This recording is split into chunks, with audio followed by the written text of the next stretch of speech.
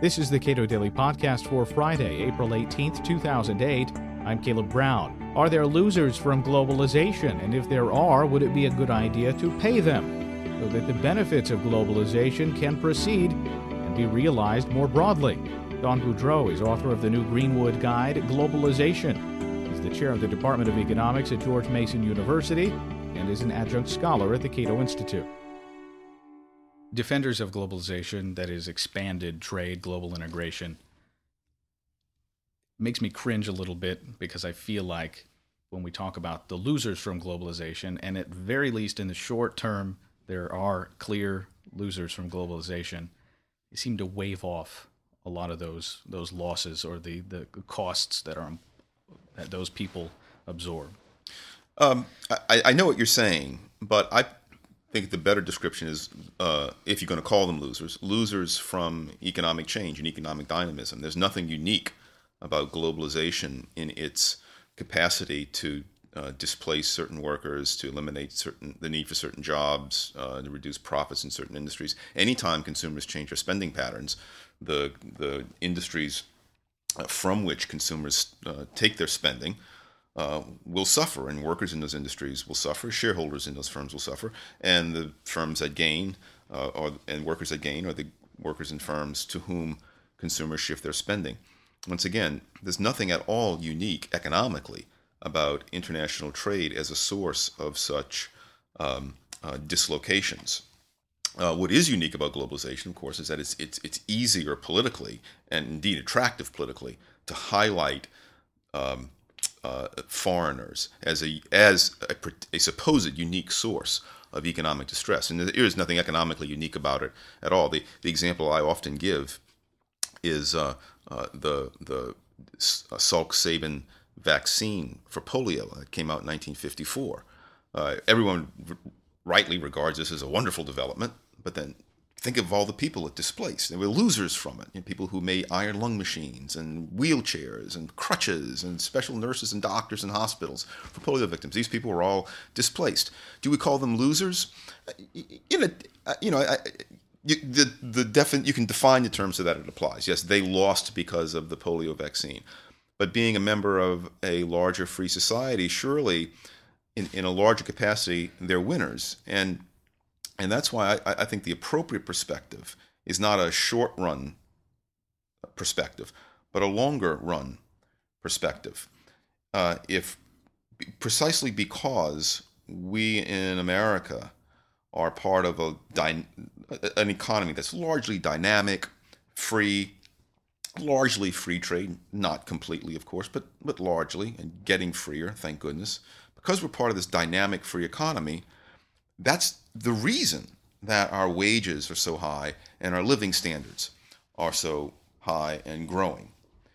And it's really against the rules. It's cheating for any one person or group of people to say, look, I want to be part of this dynamic, entrepreneurial, consumer-driven economy, but I don't want to have any of the potential downsides of it. I want all the upsides, but none of the downsides. Well, if you're going to be part of this enterprise, you have to have the upsides and the downsides. Keep in mind, any one of us can choose to shield ourselves from dynamic market forces. We can go live in Montana, in a shack. You can find land in Georgia, Alabama, anywhere almost. Just live in a shack and just be completely self-sufficient. We can all do that. The reason people don't choose to do that, of course, is because if you choose to do that, you become incredibly poor and miserable. And so most people make the decision, I want to be part of this dynamic economy, dynamic global economy. And when you make that decision, you are deciding to play by the rules of that economy, and that is to accept the change that is inevitably part of it. So do we call people who lose jobs because of expanded foreign trade, changes in the pattern of foreign trade, changes in the pattern of technology, technological advances, do we call these people losers?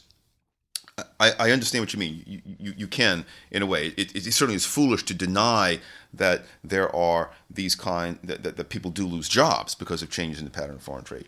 But I don't like to call them losers. I'm not sure what term I would apply to them. But to call them losers implies that somehow, that they are permanently left on the sidelines and have never really benefited by the kind of economy that we have, and that's just not true. Public opinion regarding globalization and free trade has never been great. Mm-hmm. Matt Slaughter, a trade economist who is pro-globalization. He's a very good economist, yes. And has argued for something of a new deal for globalization, that is to keep things moving apace, that is to keep things from slowing down and stopping.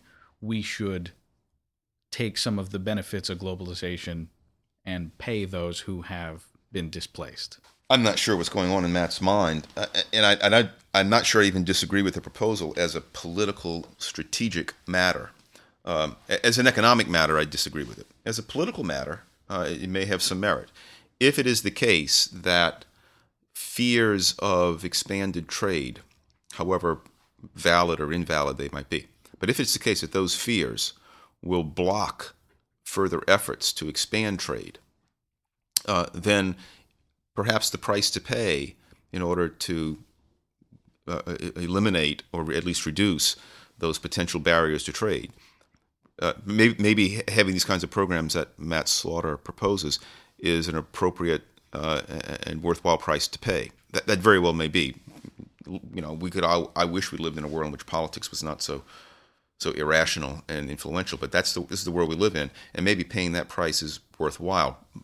But as I said before, if as I implied before, if we compensate someone, if we have programs to compensate people who lose their jobs because of changes in international trade patterns, why not have programs to compensate people who lose their jobs because of changes in intranational or completely domestic trade patterns, changes in technology? And so one danger I see by going down that path politically is people will, in fact, repeat what I just said. So, well, you're helping these workers, why not help these workers? And then suddenly every worker has what is, in fact, a de facto right to a certain kind of income or certain job. It's not a long step to that position. And that would be catastrophic. Don Boudreau is author of the new Greenwood Guide, Globalization. He's the chair of the Department of Economics at George Mason University and is an adjunct scholar at the Cato Institute. You can read more on globalization and its implications at cato.org.